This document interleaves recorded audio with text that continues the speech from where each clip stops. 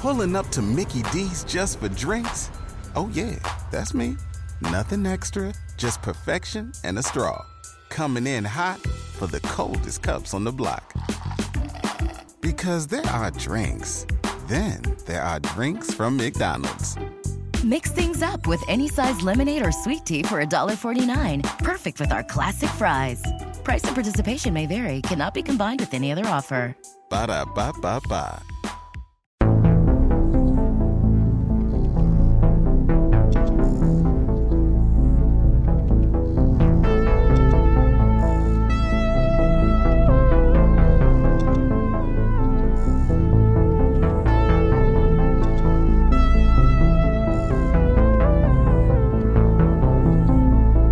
Hello, everybody, and welcome back to the Chilluminati Podcast, episode 115. As always, I'm one of your hosts, Mike Martin, joined by my other two co-hosts, Jesse Cox and Alex Fasciane. Yeah. The lawmen of the West. What? The sheriffs. That's what you are. You're sheriffs of the West. Nah, I'm criminal. Let's be real. Crazy. Oh, okay. It's just crazy that you're in Texas I know. and you're like, you guys are the sheriffs. I'm like, dude, you're Listen, like dude. a Texas guy. There's always there's always something more west. That's true. Very true. Also, I mean, I was born and bred in like New England.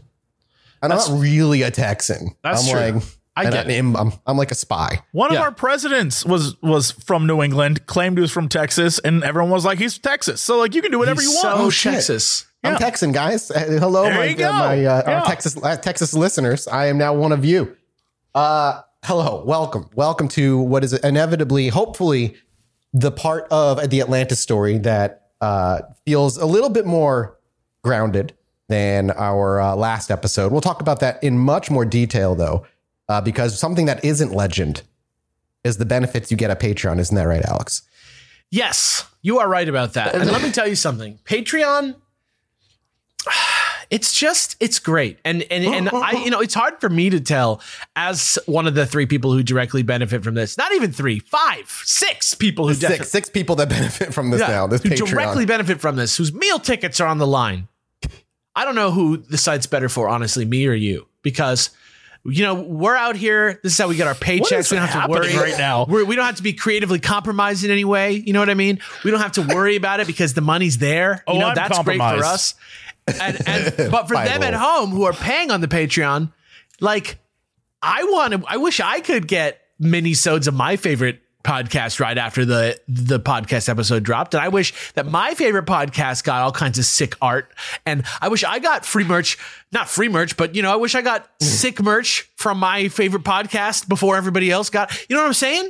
A lot of cool benefits to being on patreon.com/ChilluminatiPod. And I think it's worth heading down there if you've never been there before, just to see how you feel. Try it on, Dressing rooms are open again at department stores. Who doesn't miss that? Who didn't need that? And I'm saying head to patreon.com/ChilluminatiPod and you can just try it on for a side. Try on the figurative Patreon jacket, if you will. Try it on. See how you feel in it. Walk around in it. Imagine if you could get mini-sodes all the time.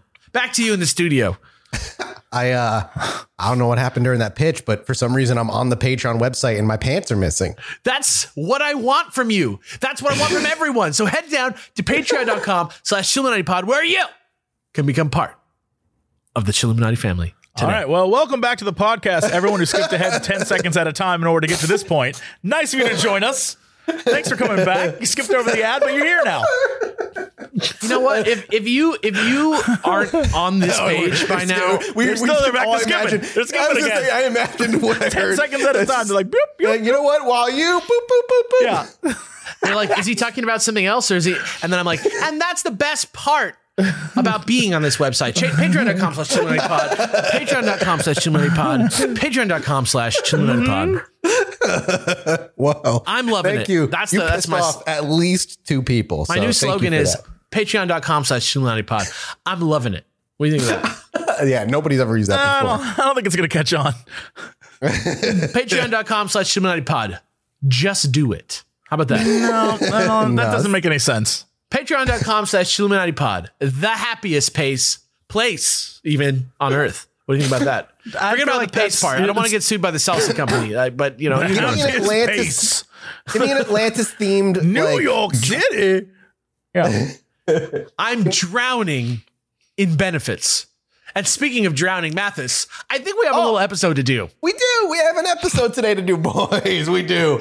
It is time to now begin the second and final part of the lost city of Atlantis. Oh, what a shame. I hope they find it soon.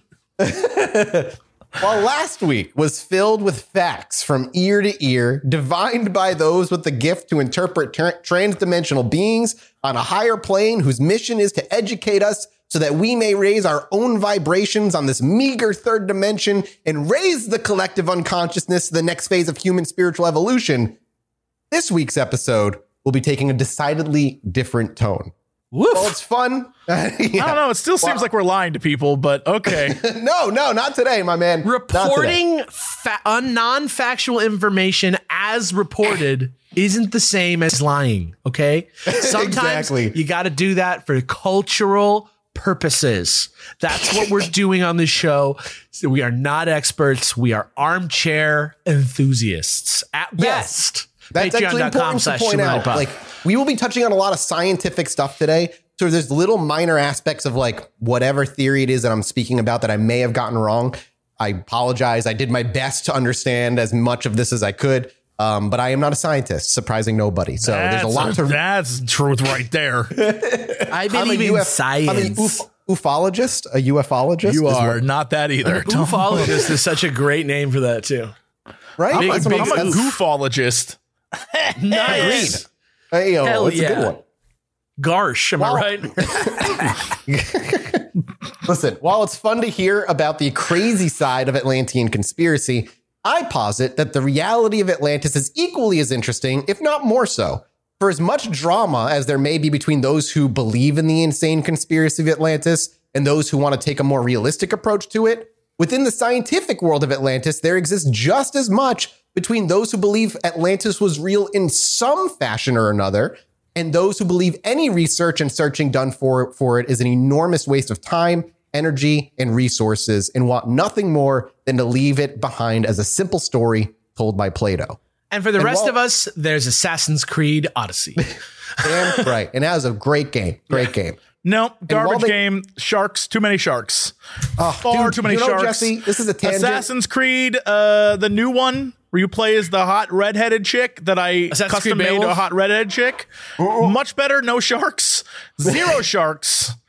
Landlocked. You got to play Subnautica, Jesse. Amazing. Not only have I played it, that game is a horror game, and anyone who says otherwise is mad. You know what? It kind of is, though, right? Like, for real? No, it absolutely has horror tones and horror aspects. The dark parts of the sea and the distant roars of the creatures. No, that shit's too much for me. That's the worst game ever made. Whoever made that game, terrible person. Let me pull you into the sea of Atlantis with me right now, Jesse. Oh, you definitely know they got Atlantean monsters down there. Oh, 100%. No, thank you.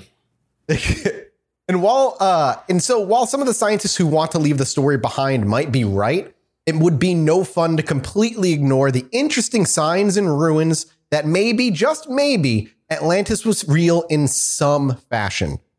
Now, last week I said that there was some precedent for using ancient texts and old tales to find lost cities once believed to be a legend, like the city of Troy. However, I also said that there was a notable difference between something like Troy and Atlantis. And while, yes, Atlantis is mentioned in an ancient text with a surprising amount of detail, Plato's stories are the only place that you can see Atlantis directly referenced, while Troy had been mentioned multiple times outside of the original stories as well. Mentionings of it being a trading city and so on randomly through ancient texts gave enough credence to the belief that it was real, and through cross-referencing texts, they were able to pinpoint where they believed and were correct about the city of Troy's location. So, without all that in mind, I'll be breaking this episode down into kind of two parts. Atlantis if it were a real place, and Atlantis if it were a reference to a real place. By the end, maybe you'll have an idea as to why this topic is so frustrating for some and endless source of mystery for others. Before we dive too deep into these two sections, we have to begin with what Plato exactly wrote about in his two works, the Timaeus and the Critias. It would be impossible, obviously, for me to cover all of it, but I'll give you the best summary of it that I possibly can. First, it's a very common belief that this story is about someone telling Plato about Atlantis, that Plato himself got the story more or less first or second hand. However, there's actually zero evidence behind this, as the story of Timaeus and Cretius is about a story of a story. In itself, the narrator is already unreliable. It starts with Socrates, surrounded by Timaeus, Cretius, and Hermocrates, is I believe how you say that name. Hermocrates. Hermocrates is like what my brain so desperately wants to say. It sets the scene by reminding everyone that Socrates sets the scene by reminding the three people that are with him that the previous day he had given a speech on the ideal city, a reference to his Plato's work, The Republic. He asks his three companions to each tell a story to illustrate his idea of a perfect city. Hermocrates suggests that Cretius should start, and he does by saying his tale is, quote, a very strange one, but even so, every word of it is true. Immediately, the book we're reading by Plato tells of someone else who knows Socrates well. And this particular story is getting the story secondhand from someone else, Cretius. So Cretius continues that the story comes from his very old grandfather, who he had heard it from his father before him. So his great grandfather is the original source. And he swore by his tattoo. And it kind of gets that weird, actually. You'll see. This man was a man by the name of Solon, and he claims that Solon was unimpeachable, not capable of telling a lie. Solon, in real life, Solon is actually Plato's great-great-great-great-grandfather. So Solon was a real person that's brought up in the story. But like 500 years before? Yeah, he is directly related to Plato, but he's from way back. The story goes that Solon visited Egypt, specifically the city of Sai. One day, while speaking with his hosts, Solon began to speak to an Egyptian priest about Greek's marvelous antiquity, but was quickly interrupted by the priest saying, quote, "Oh, Solon, Solon, you Greeks are never anything but children, and there is not an old man among you," end quote. He continues to explain in the story that Greek was once the greatest existence the world had ever known, but the Greeks had been wiped out by floods and fire repeatedly over millennia. Before the greatest of all floods completely wiped them out, the laws and military deeds of Athens had been the greatest ever known. But that it was in the far distant past, and according to this Egyptian priest, that's over 9,000 years ago. And this is at the time of Solon, which was Plato's great-great-great-great-grandfather. So you're looking at 9,000 years ago from that point. The greatest Athenian deed of all, according to the Egyptian priest, was its halting of the great sea power, Atlantis. Atlantis had ravaged Europe and Asia, and its empire was larger than Libya and Asia combined. This vast empire was located somewhere in the endless Atlantic Sea, in front of the straits of the Greeks called the Pillars of Heracles.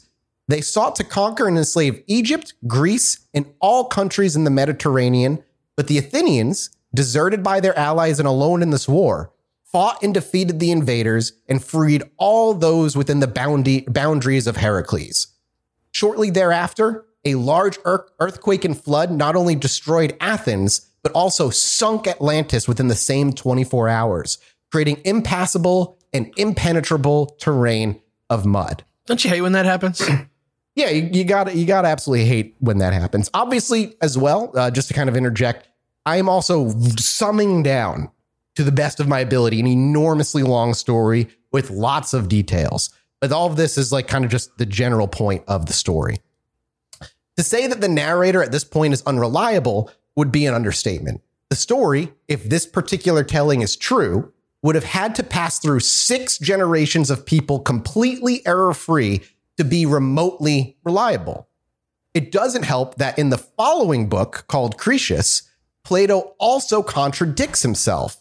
In the first book, Cretius the speaker, the first book's name's Timaeus, but Cretius is speaking in both. In the first book, Cretius claims that he is speaking purely from memory and that he laid awake all night the night before to ensure that he did not forget a single detail. However, in the second book, yeah, it's insane. It's like that feels like your brain would just start making up memories in a desperate attempt to not forget something. Maybe I just don't remember what it's like to not have a computer, and like it's right, way easier to do that than it is for me to do that right now. But I don't know.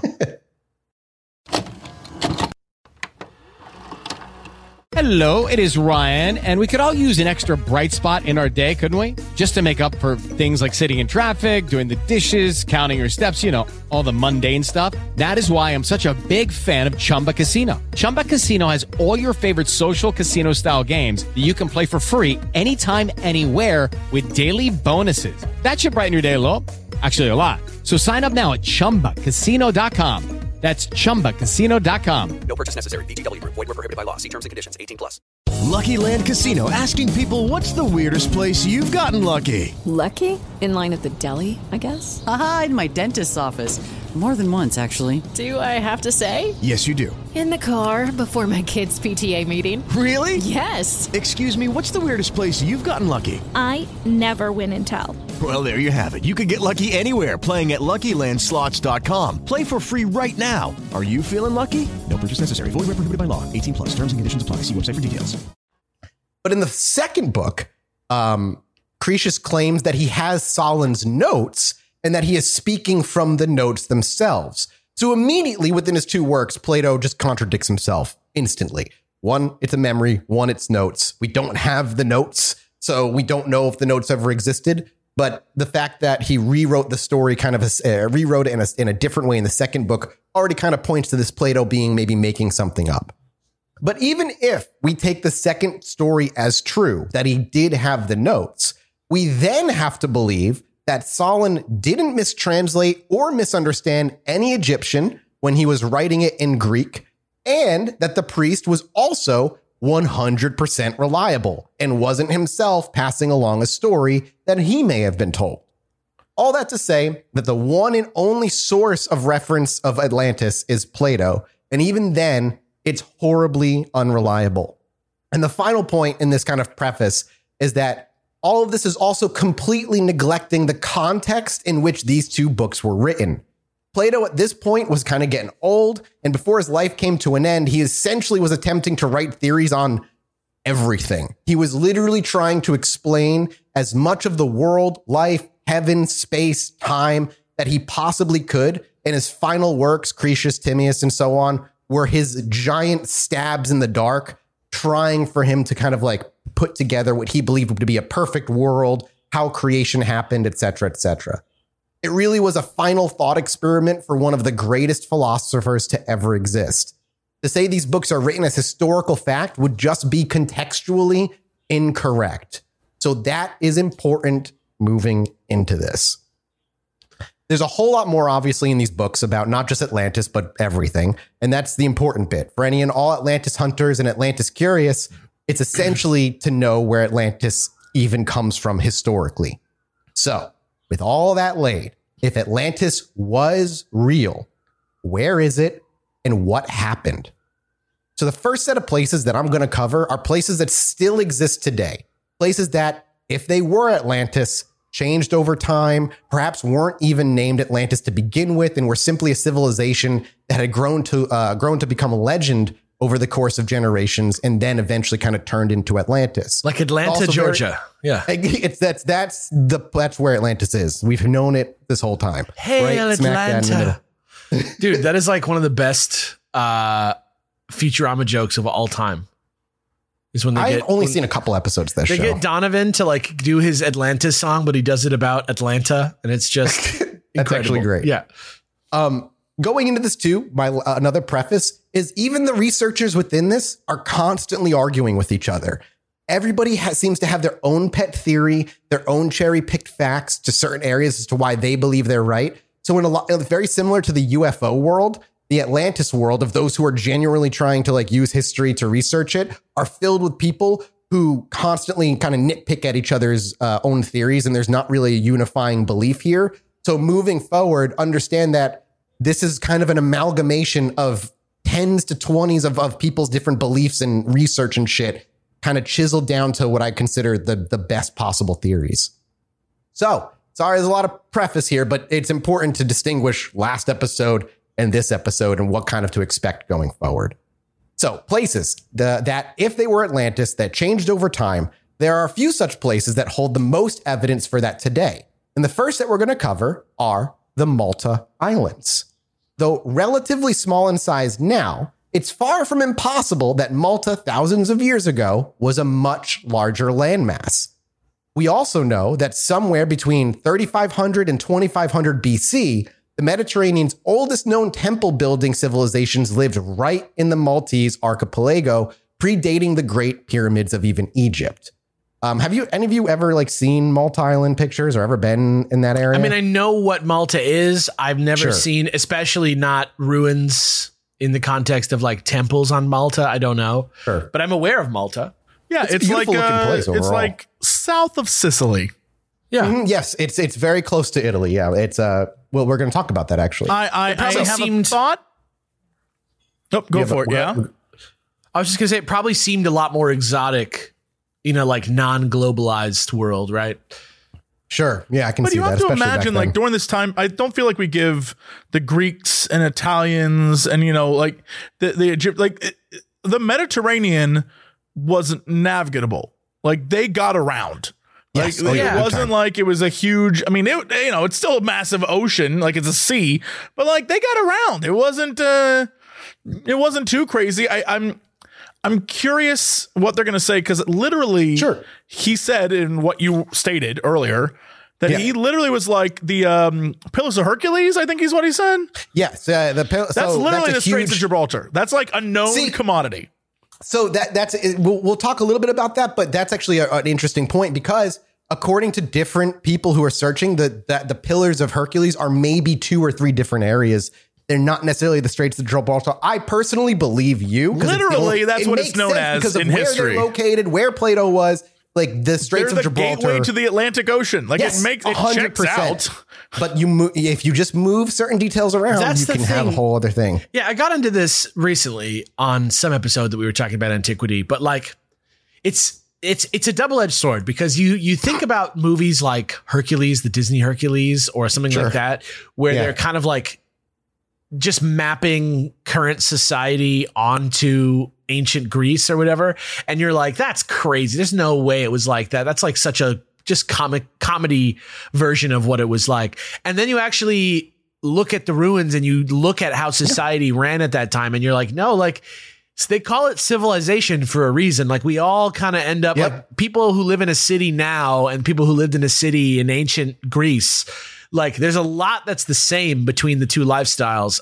But at the same time, a lot of the things that we rely on in our life today, like internet or something like that, things that give us like hard, fast definitions and answers. Yep. Like that's the big difference between now and then, is that like the information wasn't like verified. It wasn't like whatever. So things like, the Pillar of Hercules, obviously that's Gibraltar, which again, I agree with what Jesse's saying 100%, but oh my God.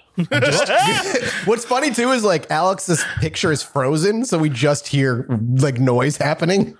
My my little like thing that's attached to my microphone is like, for some reason, the wire is like around my feet. But the thing that I'm saying is like, it makes things so much less provable. And so multiples of things did, like things like you think about today, like who started the French dip, right? And there's like 2 places in LA that are like, we're the place that started the French dip, right? And the only reason that any argument is ever put to rest nowadays because we have it written down. But like back then in ancient Greece, if there was like 50 places that were like the original they would all, like everybody would believe all of them, because you would never even probably see the other ones. There's also the interesting historical, I don't even know what you would call this, but the idea that the Straits of Gibraltar being called the Pillars of Hercules, is it one of those things where it was mentioned by Plato and then they named it afterwards, and it's only been 2,000 some years, so we just like, oh well, that's what it is. But at the time they named, like, it's named because it represents what was already written down. Honestly do not know. It seems like it's an impossibility to know. Also, way off topic. No, go for it. Sorry. No. I was just what are we going to say? Go ahead. What's off topic? I was going to talk about, Alex mentioned the fact, this is way off topic, but I have to bring this up. If you are interested in like ancient societies and how they ran, and like, so there's a YouTube channel where this guy is a chef and he makes ancient Roman food. That's really interesting. Cool. And so one of the things he did is he made ancient Roman French fries. And he's like, all right, Rome, Europe did not have potatoes. That's from the New World. So what they used are like tubers and shit. And they would like cut them into fry shapes. And then the ketchup, because they didn't have ketchup, what they would make was basically like a wine version of HP sauce. That's great, actually. And so he was like, yeah, I made it. It's delicious. And I was like, I love that they were like, yeah, no, they would they like definitely had fish and chips. Like, be aware. The Romans fucking had fry carts too. Like, that's so funny to me. Yeah. Just like we've said this on the show countless times, but humans have always been humans. And and like even the graffiti is some of my favorite shit of like ancient Rome graffiti and Greece graffiti. It's cops like, suck. Yeah, like somebody sucked somebody's cock, or I was here, like that kind of shit that we write today. It's all the same. I love and this is again super off topic in Star Trek when someone's like, it's years and years and years in the future, and someone's like, I could use a hot fudge sundae. I always thought that was super endearing because it's like, yeah, you know what? I'm in space. It's a mess. I could use a hot fudge sundae. I'm like, that sounds exactly like how we would be. The thing that blew my mind was when I was at the Getty Villa and I saw I think I used this exact same example last time, but it was like a guy who makes coffins. And one of the coffins is like open there to be at his shop and it has like ads on it for like deals for the coffins. And I'm like, this is like a fucking smog shop. This is like a fucking shop up the street, like a body shop up the street. Like it's the same shit. There were like many of them in the town. We all had like, there's probably like Yelp even like on the like fucking, what do you call those things where they post bills and shit? And for a fact, the coffin dude also made the best coffee table and he helped with your fence. Oh yeah, for sure. I love it. Yeah. Ancient civilization. Like if you're ever going to look at Atlantis, you're going to be forced to go into Greek's ancient history. And it's so fun and it's so fascinating. Like Greek had like this period of literacy and then had a period of like a re-dark age where they like the whole society could no longer read or write for a few hundred years. And then they became literate again. Like it's fascinating, like what these ancient civilizations went through. Yeah, and definitely not us right now, right? Definitely not us getting super illiterate in the internet age, right? Somehow. Oh, God. In the information age. All right, moving forward. All right. So continuing with Malta, it also wouldn't be far-fetched to think that the islands over time went through massive natural disasters over the many generations that would perhaps tick off the box of a flood wiping out the ancient civilization of Atlantis. Is Malta known to have had a huge natural disaster? I think it was affected by, none that matter, like specifically to Malta being a convincing place beyond a few cherry-picked facts. None that matter. Out of the area that we're going to... Yeah, none that matter. The things that we're going to talk about, I think Malta is my least likely to be the place. But none that were kind of like brought up in my research immediately. There is a few that are going to come up later for other places though. The Maltese Islands also have matching colors on its beaches. If you remember last episode, we talked about the Atlantis having white, red, and black rock, and Malta matches that. But perhaps its biggest argument that Malta is indeed the place that Atlantis once rested is the infamous Malta cart ruts. Do any of you know what the Malta cart ruts are? Are these the things off the coast that are like underwater? Yes, there are a few. So yeah, basically, the Malta cart ruts are pretty much as described. Small indentations in the soft limestone on the island that can be found between the main island and some of its satellite ones. They can be found running between temples as well as running directly into the ocean itself. Most believe that these are, as you probably would have guessed for yourselves, evidence of trading or moving materials, building materials, and whatnot across its civilization and the different islands, perhaps even bringing offerings to temples. You can actually see some pictures of them. I will throw a picture or two in Twitter right now for you. I mean, it's pretty straightforward. Yeah, it's pretty interesting. I don't know if it means Atlantis, but it definitely means that at some point in the history of this island, like it was probably one whole island instead of three, like one big island, one medium island, one baby island, right? Like at one point, it's probably a whole thing. And then, disaster. Yep, I agree. I sent you a picture of what they look like just so you have them, but they're pretty much what you expect them to be. Yeah, it's super interesting. Yeah, they're around 4,000 years old to be believed. And the more they traverse through the soft limestone, the more that particularly became ingrained. So it's likely these were regular paths that people traveled constantly, and they were pretty straight lines. However, those who believe Malta may have very well been Atlantis believe that there's something else. If you remember in the first episode, I described Atlantis in great detail thanks to Plato's incredibly detailed description, with its concentric circles, canals, bridges, and so on. Some believe that these cart ruts are actually evidence of early irrigation systems being put into place, that these were the systems specifically used by the Atlanteans themselves, but not calling themselves Atlantis at the time, of course. That's the biggest kind of like physical evidence that Malta has. That is super, like it is 100% like where a cart went multiple times. Yeah. There isn't like, it was irrigation. That's not how irrigation worked then or in the past. Like that just is But uneducated. if I brought you there in the year 1100 and I showed that shit to you and there was no way to cross check it. If that was the irrigation, the people who live there would be like, we've done a terrible job. Like there's no right. I just mean if you were like a dumb person from back then who didn't have access to the internet and I was like, that was Atlantis. Look at that. Wouldn't you be like, whoa, that's holy crazy. Shit. Yeah. You know what I mean? Like, I mean, if I was an idiot, yes, absolutely. You're right. Because I think about that. Like, well, like if you don't have the internet, you didn't have like an education like you had today. Like I just, I think about that all the time. That like mummies were like fraudulent mummies were like a thing like in ancient Egypt. You know what I mean? Because they were already old. Like just think about it in those contexts, like tricking somebody about an ancient civilization. They found that back then, though. Like my assumption was that Plato's story was like a tale, like an allegory about, because the whole point of the books was like, why Athens is like a great ass place to be. And he was hyping up Athens. And the whole point is like there was this big empire and they were all a bunch of pieces of shit. They were so awful that the gods literally smote them. And Athens, who was like the beacon of free society, kicked their ass. And that was the moral of the story. It's a tale as old as time. It's fucking Star Wars. It's the evil empire taking over the galaxy and the rebel state of Athens all alone, fighting them back. It's like the guy who didn't drink his milk having his arms come off. It's just like a cautionary tale. You know what I mean? It's like, don't be like this stupid ass people. You know what I mean? If we're going to talk about places in Malta, I want everyone to know, this is very important. To this day, you can even go there. They have a complete and totally walk-aroundable set from the movie Popeye. That old ass movie Popeye, Robin Williams Popeye. Yeah, the soundtrack to Popeye the movie, so good. The city still exists. The city they built for the movie. You can literally go there. It is an attraction. It has 5 stars.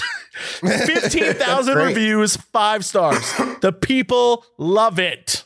I'm down. We should go one day, boys. I'd be down. If I went to Malta, I would be drunk and I don't want to do the entire time. I don't want to do any plans. I just we don't do any work.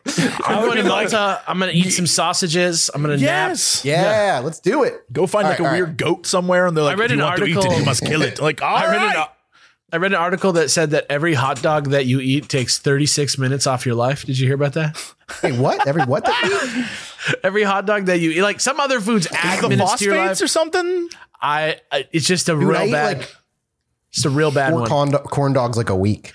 Yeah, well, hopefully you're eating some other stuff to add those minutes back. Well, yeah. I'm eating healthy stuff. You know, tonight was Brussels sprouts and chicken. There you go. Yeah. See? All right.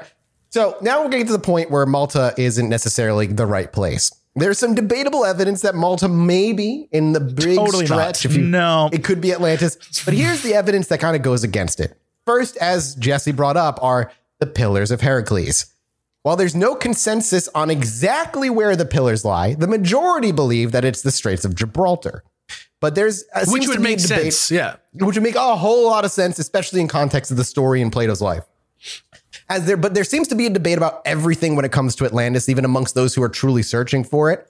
And the closest place that could be considered the pillars is too far away from it to be the same one as spoken in Plato's works. It just doesn't fit. Oh, you mean from Malta? Yeah, from Malta. Right. It just does not fit for Malta. Additionally, there are mentions of mountains around Atlantis. However, the closest mountain to Malta is Mount Etna in Sicily. Maybe, perhaps at some point, Malta was connected to the boot of Italy before the eons before it separated and waters rose. But even then, it wouldn't be surrounded by majestic mountains as Plato suggested. Now, granted, there is debate that the word he used, which is Montes, Montes, can be translated into hills. But even then, there's not enough there to suggest that Malta was surrounded by these glorious quote unquote hills. With Lucky Land Slots, you can get lucky just about anywhere. Dearly beloved, we are gathered here today to... Has anyone seen the bride and groom? Sorry, we're here. We were getting lucky in the limo and we lost track of time. No, Lucky Land Casino, with cash prizes that add up quicker than a guest registry. In that case, I pronounce you lucky. Play for free at LuckyLandSlots.com. Daily bonuses are waiting. No purchase necessary. Void where prohibited by law. 18+. Terms and conditions apply. See website for details. Lucky Land Casino, asking people, what's the weirdest place you've gotten lucky? Lucky? In line at the deli, I guess? Aha, in my dentist's office.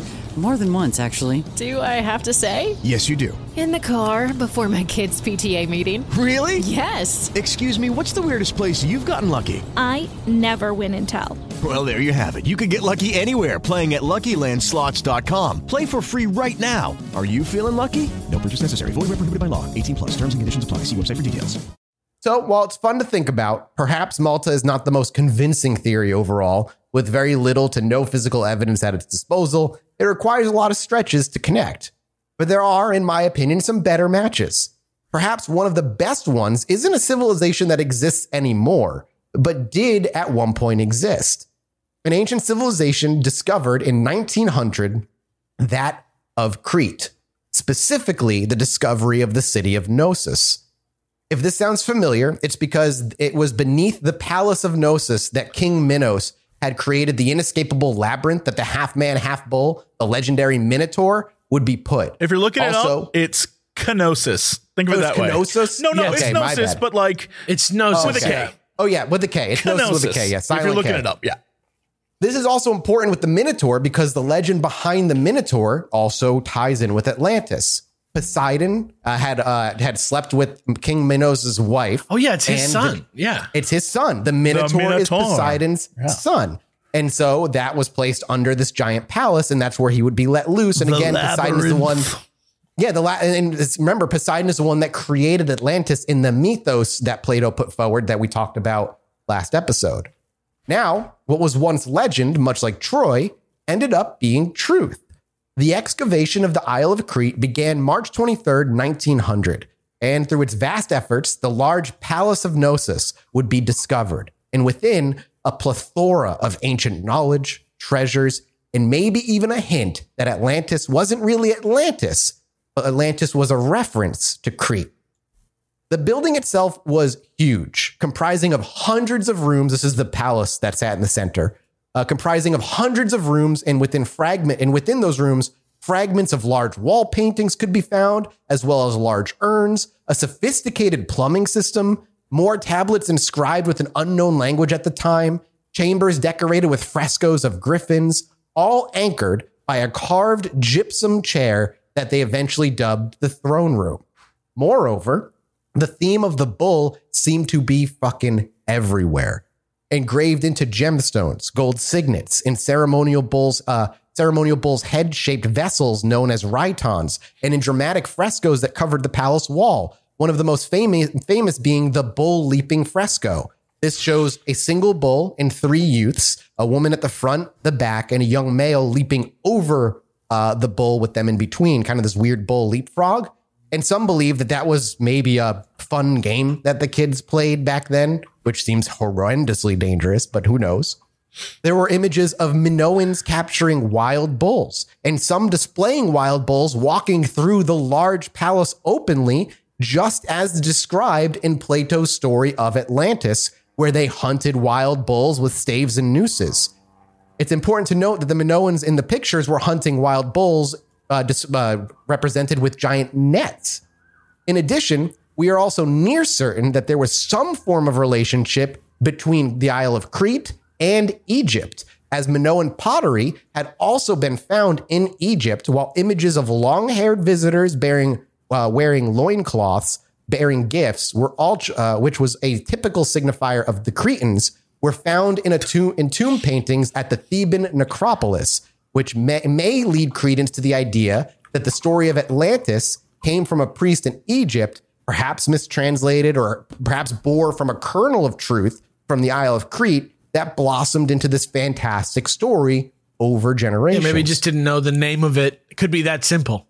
Or telephone over the course of time, or this real story got just turned into this kind of legend to teach kids, a certain lesson, et cetera, et cetera. Now, as for the natural disaster that destroyed this island in the city, well, we have something that might have done that. An eruption of Mount Thera, only about 70 miles away from Crete, did happen. An explosion that some scholars posit was 4 times more powerful than the eruption of Krakatoa. And that after exploding, would have sent huge chunks of earth into the ocean and sent enormous waves and earthquakes, essentially, quote, sinking the Isle of Crete and wiping out the majority of its civilization, becoming just a story to the Egyptians in the future, creating the Atlantis legend that we know today. So that's kind of in like a lot of the main like places to look. This is the one I would posit, at least out of what we know today. If Atlantis was a reference to a real place in some point in the story's journey through the history, I can definitely see it being something like the Isle of Crete, something that wasn't actually Atlantis, but eventually became Atlantis over time. It is close to Athens, close enough where they could have had like an actual war, right? Because when you look at Athens and compare, and you talk about like, all right, well, in the history of ancient Greece, you have like, oh, well, Troy would have been on the edge of what you consider Turkey, right? And, Athens is right there on the water in that whole area. They would travel back and forth on. And, Sparta is like further down, and you can see how they would fight. And then Crete is sort of at the southern tip of what you would consider most of Greece, and right in between Turkey and Greece. And then like just looking at the map, there are all those little islands. And you have to imagine maybe there was more connection in the past. And we all know that during different time periods, there were land bridges and things in places that are not land bridges now. So like, for a story, it kind of feels sciencey. Is it real? Who knows? But like, if you look at a map, you can see, oh, maybe. Okay. Yeah, there's enough there that, granted, they could just be coincidences, but there's enough there where it kind of sits in the right place. It's not too far from places. You're like, okay, maybe at some point. But it's not fantastical. It is the most like down to earth version of the story. That's like, 100%. There was just like a seafaring group of people and they were tough. And then a calamity occurred and that was like it. We're out of the Atlantis fantasy world, Jesse. We left that behind. I promise. But the idea of Atlantis being in the Atlantic and then the people of Athens being like, enough of this bullshit. That seems like a huge stretch. And considering like what goes on in the Atlantic, where would that even be? So we don't know. So we got one more place that I want to look at before we move into one last kind of topic on this episode. The last physical place that actually exists, the final actual place that Atlantis could be that we'll be covering, is none other than back in Greece, specifically Santorini. Surrounding it, beneath its waters, were undeniably circle-like formations that would fit the description Plato had put forward, which initially sparked interest in the potential connection to Atlantis. As the archaeologists began to survey the area, they came across an ash-covered field near the fishing village of Akrotiri, that's Akrotiri, where they saw something beneath the landscape that intrigued them. The archaeologists then directed their team to dig in that location, and the laborers almost instantly began to recover Minoan-style architecture and pottery. After 6 days of digging, they found large storage jars filled with remnants of wine and oil, kitchen utensils, loom weights, animal bones, frescoes, stone walls, and holes where disintegrated wooden beams had once held up 2- and 3-story buildings. What was initially this initial search wasn't actually for Atlantis, but a lost city called Helike. But now, because of the discovery of these Minoan artifacts, it suddenly became connected to the Atlantis mythology. The theory is that this little area, this specific part in Greece might be quote unquote proto-Atlantis, the place that existed before the Isle of Crete had been taken and had this huge palace built on it. That this is maybe where they originated from and then moved out into the sea and then ended up colonizing or what have you, the Isle of Crete later. That's all that exists in Santorini in terms of physical evidence that this is the place that it was. There is similar looking rock. There's the red, the black, the white rock. All places kind of have that. And there's the ringed structures under the water. But there's not much more than that because the ring structures, quote unquote, they're not structures, but the ring formations under the water don't fit perfectly with how they're supposed to be in Plato's story. And so immediately there's already people who are not entirely sure. If that was the only sticking point, I would be like, oh, maybe this is it. But I mean, but there's a lot. Yeah. It is an interesting island, and that it is like the ring of a caldera of a volcano. Like it's very obvious this thing is like underneath that is a hole where something exploded at some point. Yep. Which is neat. And anyone who is interested in Santorini, every image you've probably seen of Greece where it's like houses on a cliff and it looks beautiful. That's what it is. It's pretty much it. Yeah. Or if you play Overwatch. Oh, the Greek level in Overwatch is literally that. Yep. It's gorgeous. It's beautiful. So gorgeous. Yeah. But that wraps up our quick look at the 3 physical places that exist still today that have any evidence that they may have been a city that could have been Atlantis at some point. The next step we want to go into is that it was a potential. So the last things we want to talk about before we go into the last big theory is that there's also a theory that Atlantis was also in reference to a semi-mythical city called Tartessos. Have you heard of Tartessos before? No, never. Okay, cool. So Tartessos is a semi-mythical harbor city. Tartessos, Tartessos. It's a semi-mythical harbor city in the surrounding culture on the south coast of the Iberian Peninsula at the mouth of the Guadalquivir River. I'm just giving you a quick wiki explanation of what this place is supposedly. It appears in sources that from Greece and all the Near East starting during the first millennium BC. Herodotus, for example, describes it as beyond the Pillars of Heracles. Again, one of the bigger pieces of evidence that it was Atlantis.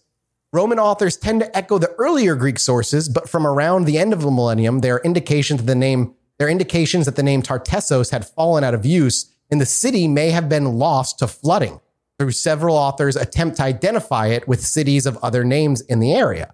So the idea is that the history of Tartessos, since it has been referenced in multiple pieces by multiple authors, much like Troy, very much likely existed in some form.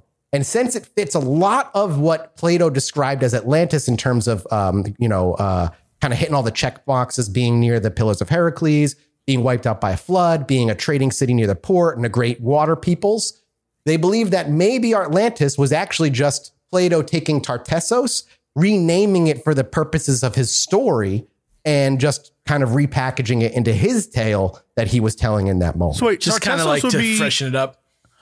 It would be more or Spain? Is that what you're saying? It's over. You can actually show you a picture of where it is. Hang on. I'll give you a quick look, a quick clip.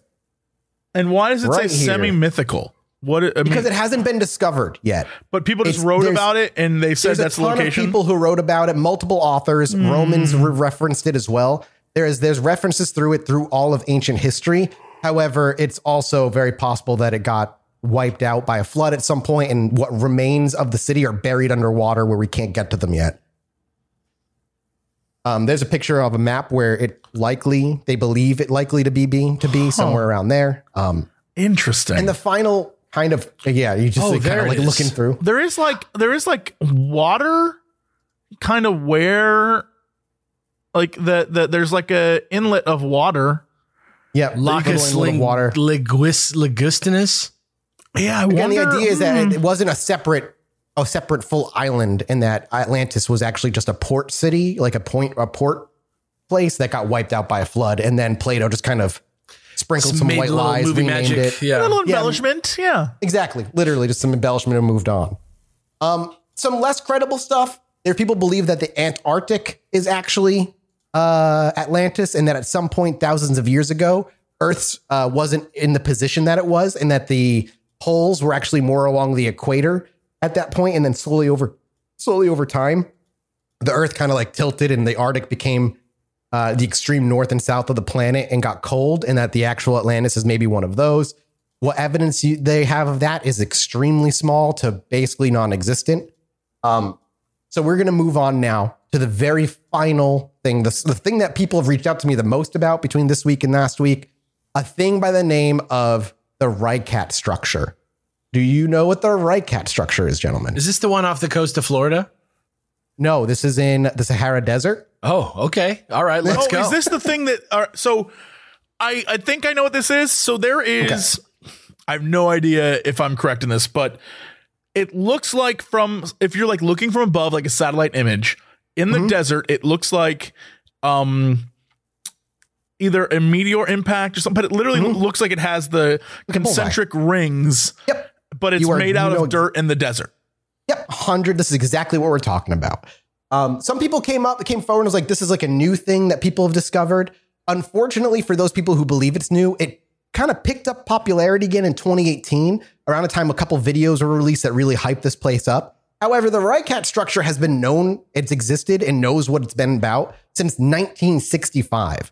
Countless videos, articles, theories ranging from aliens to natural happenings surround the Reikat structure, and I can see why it's so intriguing. This structure, initially discovered in 65, is an enormous bullseye, also known as the Eye of the Sahara. What's so intriguing about it is twofold. On the scientific side, it's still somewhat of a mystery. What was initially thought to be an impact crater was found to have too little melted rock around it for that to be the case. And on the Atlantis side, it contains concentric circles similar to those spoken about in Plato's tale. However, just because something is still a mystery to science doesn't automatically make it proof that it's a fact in a conspiracy. That's important to knowing going into this. This theory essentially is a conspiracy theorist's starting package. It gathers together lots of circumstantial evidence, blows out its important and emphasizes certain aspects, and goes on to ignore anything that doesn't fit. And most importantly to any conspiracy theory, ignores all genuine scholarship to create the illusion that you're onto something. The idea is to create enough smoke to convince yourself and others that there is definitely a fire. The argument is essentially that the Reikat structure, or the Eye of the Sahara, fits Plato's description of Atlantis so well, it essentially amounts to proof. Right. The biggest piece of provided evidence is that the Eye of the Sahara is a series of concentric rings that precisely matches Plato's description of Atlantis. Unfortunately, the only simple fact that is both are concentric rings, which is not unlikely at all to happen naturally in nature. They do not match up with Atlantis's map provided by Plato, and this is a great example of interpreting a general similarity following basic geometry as if it were a specific match. Concentric rings are not uncommon in nature, as there are several natural processes that can create them. Impact craters obviously are one of them, but this Reikat structure is not an impact crater. It is an eroded dome of magma. While the theory admits that it is a natural structure, it gets around this massive problem by simply claiming that the Atlanteans built their city into the natural formation of the rings. That's what I would do if I found this perfect... It's the perfect Minecraft tactic. Exactly. Yes, I'm saying. The theory further has to use some creative imagination to argue that the Reikat structure, if it were fed by rivers and therefore filled with water, would have 2 rings of land and 3 rings of water. But that is not remotely obvious at all. The rings are not discrete, not complete in places, and it's unclear how water would fill the structure if you were to fill water. You could count 4 rings of water if you look at the structure as a whole in a particular way. And while the return argument is it is impossible to know how the structure may have looked hundreds or thousands of years ago, you have to keep in mind that same argument can then be mirrored back at you.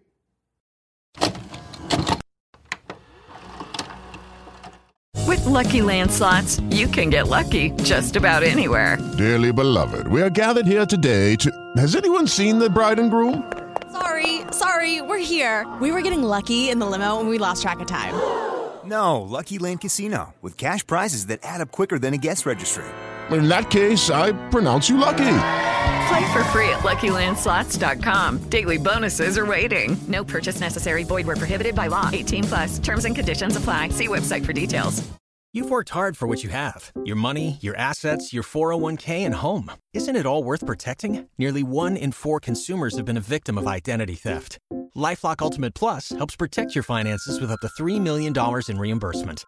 LifeLock alerts you to identity threats you might miss. And if your identity is stolen, your dedicated U.S.-based restoration specialist will work to fix it. Let LifeLock help protect what you've worked so hard for. Save 25% off your first year on LifeLock Ultimate Plus at LifeLock.com/aware. Terms apply. The evidence leans in favor of science, not that of conspiracy. This is also an example of ignoring details that just don't fit your narrative.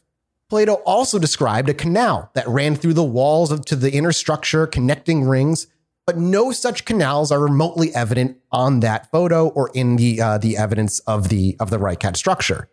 The theory argues that the size of the Reikat structure also matches Plato's description, which, after translation, is approximately 23 kilometers. However, since discovering the Reikat structure, NASA puts the size of the structure at 45 kilometers, well larger than Plato's initial wording. Further is the dating of the death of Atlantis from 11,600 years ago, quote, precisely, that this matches the date of something by the name of the Younger Dryas.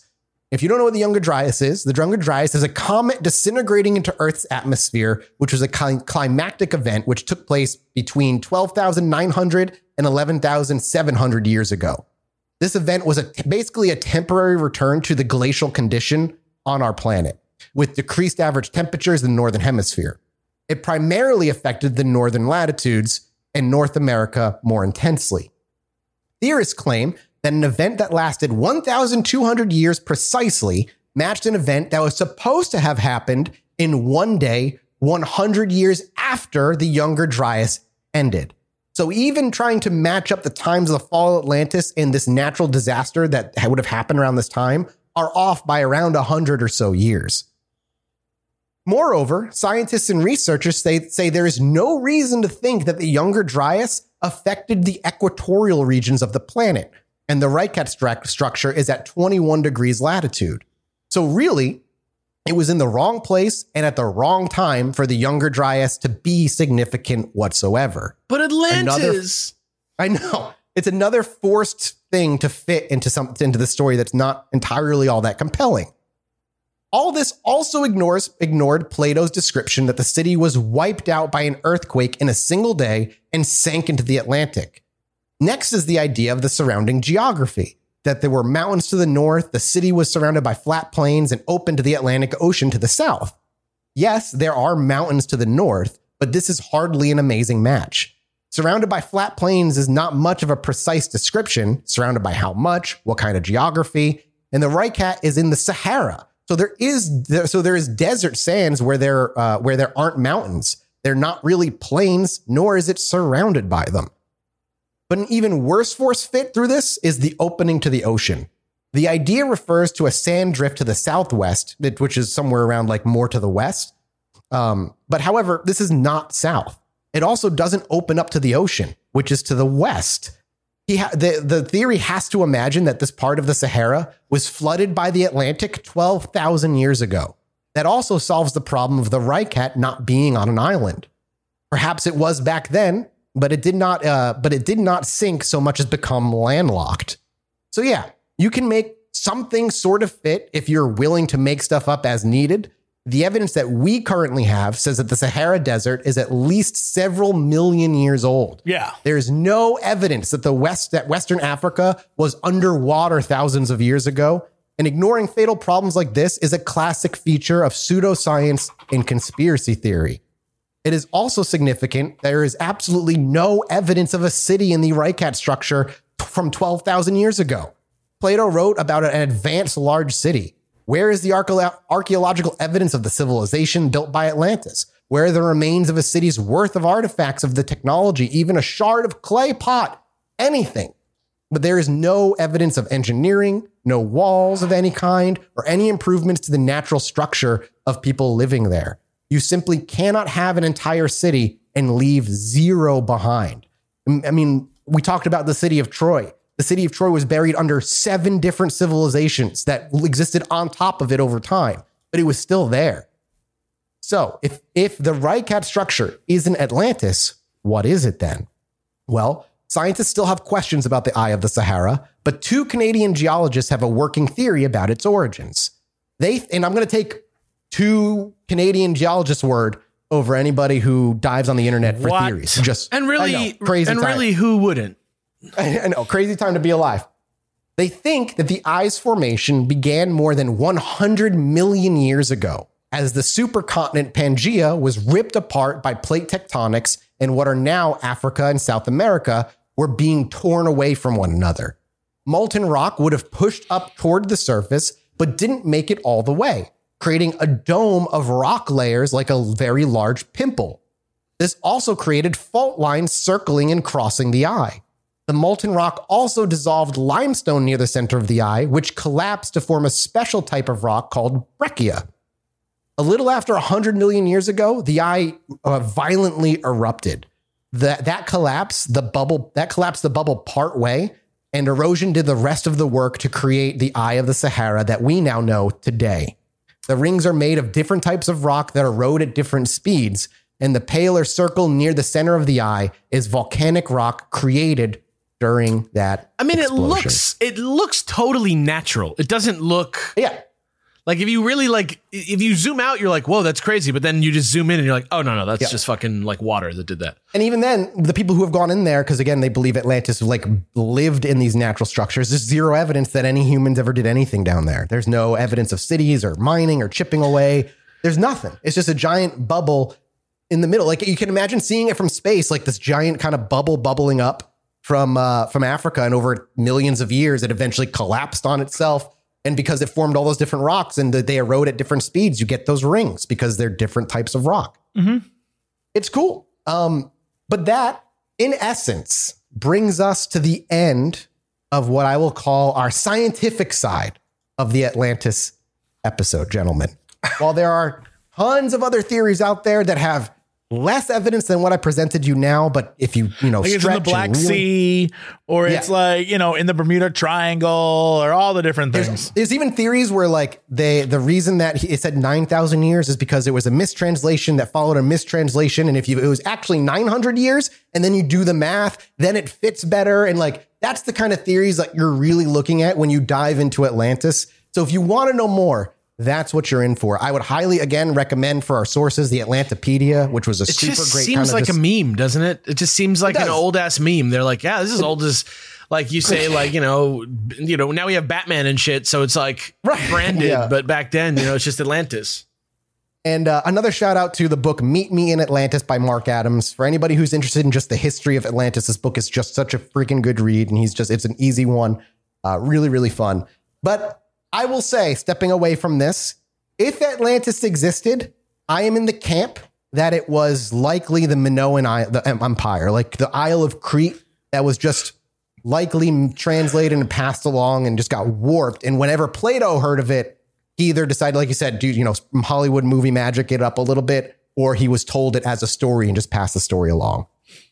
But I hope you feel a little sated now that we've done a history version of Atlantis, and you don't feel as crazy as you did in the first episode, gentlemen. No, yeah. I mean, you feeling better, Jesse? Dude, please. I love when we get knowledgeable on this show. Ooh.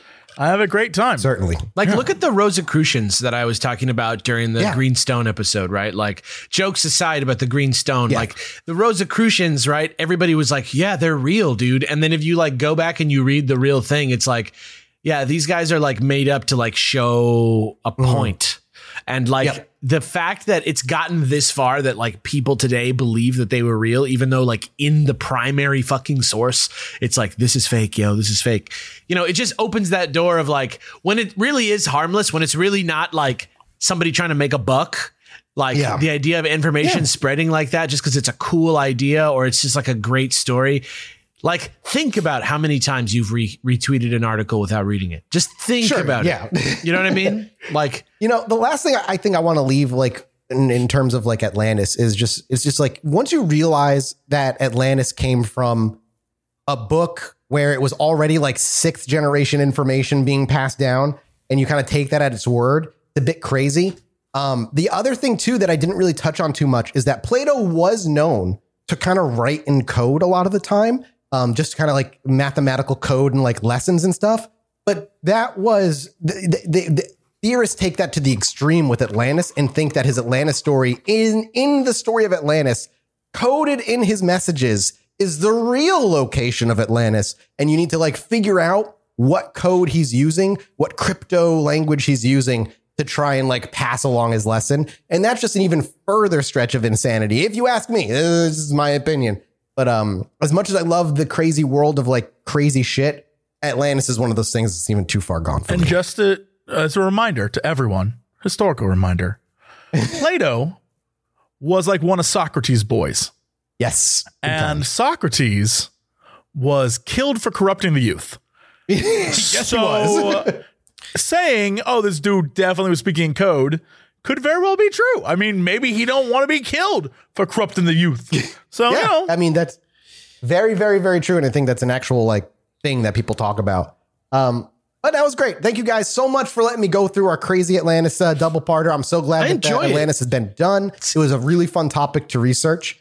Next week, we have a guest coming on the show, everybody, with a special topic that is going to be more along the lines of like Tamam Shud, I think. So it's not the Greenstone Part 3, just so you guys, you conspiracy it is not theorists. Michael Rapper, as he's not coming from a video game apocalypse. I don't believe that from. I am always concerned that at some point you're gonna be like, and that is where we arrive at the old house. Now, I'll be like, oh, when that happens, I'm gonna let you know. I may have to do it like a get up and walk around. I'm gonna get you so good when it happens. I'm very worried. Excited, dude. I'm so good at this. Trust me. I'm ready. It's almost as if this whole thing has been a giant ruse of some kind. Oh, now you got me curious. Hey, it is the end of August, guys. And in a couple of months, at the end of October 26th to be precise, we are going to be doing a live show out in LA. How delightful. Pod. Yeah, it's going to be such a good time. Go to CHilluminatiPod.com. You can go get your tickets right now. We don't got many left. We would love to see you. And hey, here's the truth. Honestly, real talk. You don't even have to come to the show. Just buy the tickets so we can say we sold out. And I would be like real pleased. Yeah. That would be just for bragging rights. Like, I don't even care if you're there. Are you a rich prince from somewhere? Just buy some tickets. Just throw some money down. What's the point of not doing it? You're so wealthy. Why not? You just click a button and somebody else's live change across the world who you love. Patreon.com/ChilluminatiPod. Check it out. All right, we got a mini-sode to go do. Thank you guys so much for listening. We'll be back next week with another exciting one. We love you, and goodbye. Anyway, me and my wife were sitting outside indulging on our porch one night, enjoying ourselves. I needed to go to the bathroom, so I stepped back inside, and after a few moments, I hear my wife go, "Holy shit, get out here." So I quickly dash back outside, and she's looking up at the sky in awe. I look up too, and there's a perfect line of dozen lights traveling across the sky.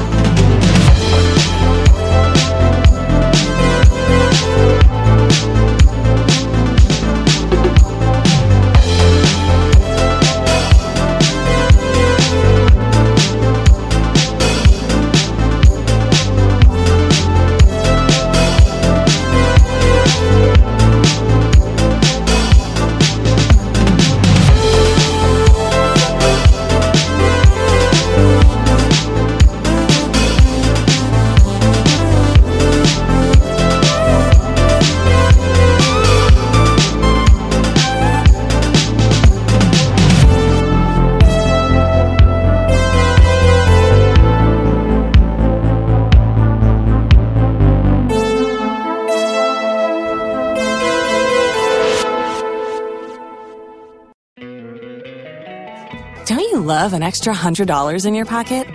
Have a TurboTax expert file your taxes for you by March 31st to get $100 back instantly. Because no matter what moves you made last year, TurboTax makes them count. That means getting $100 back and 100% accurate taxes only from Intuit TurboTax. Must file by 3/31. Credit only applicable to federal filing fees with TurboTax full service. Offer can be modified or terminated at any time.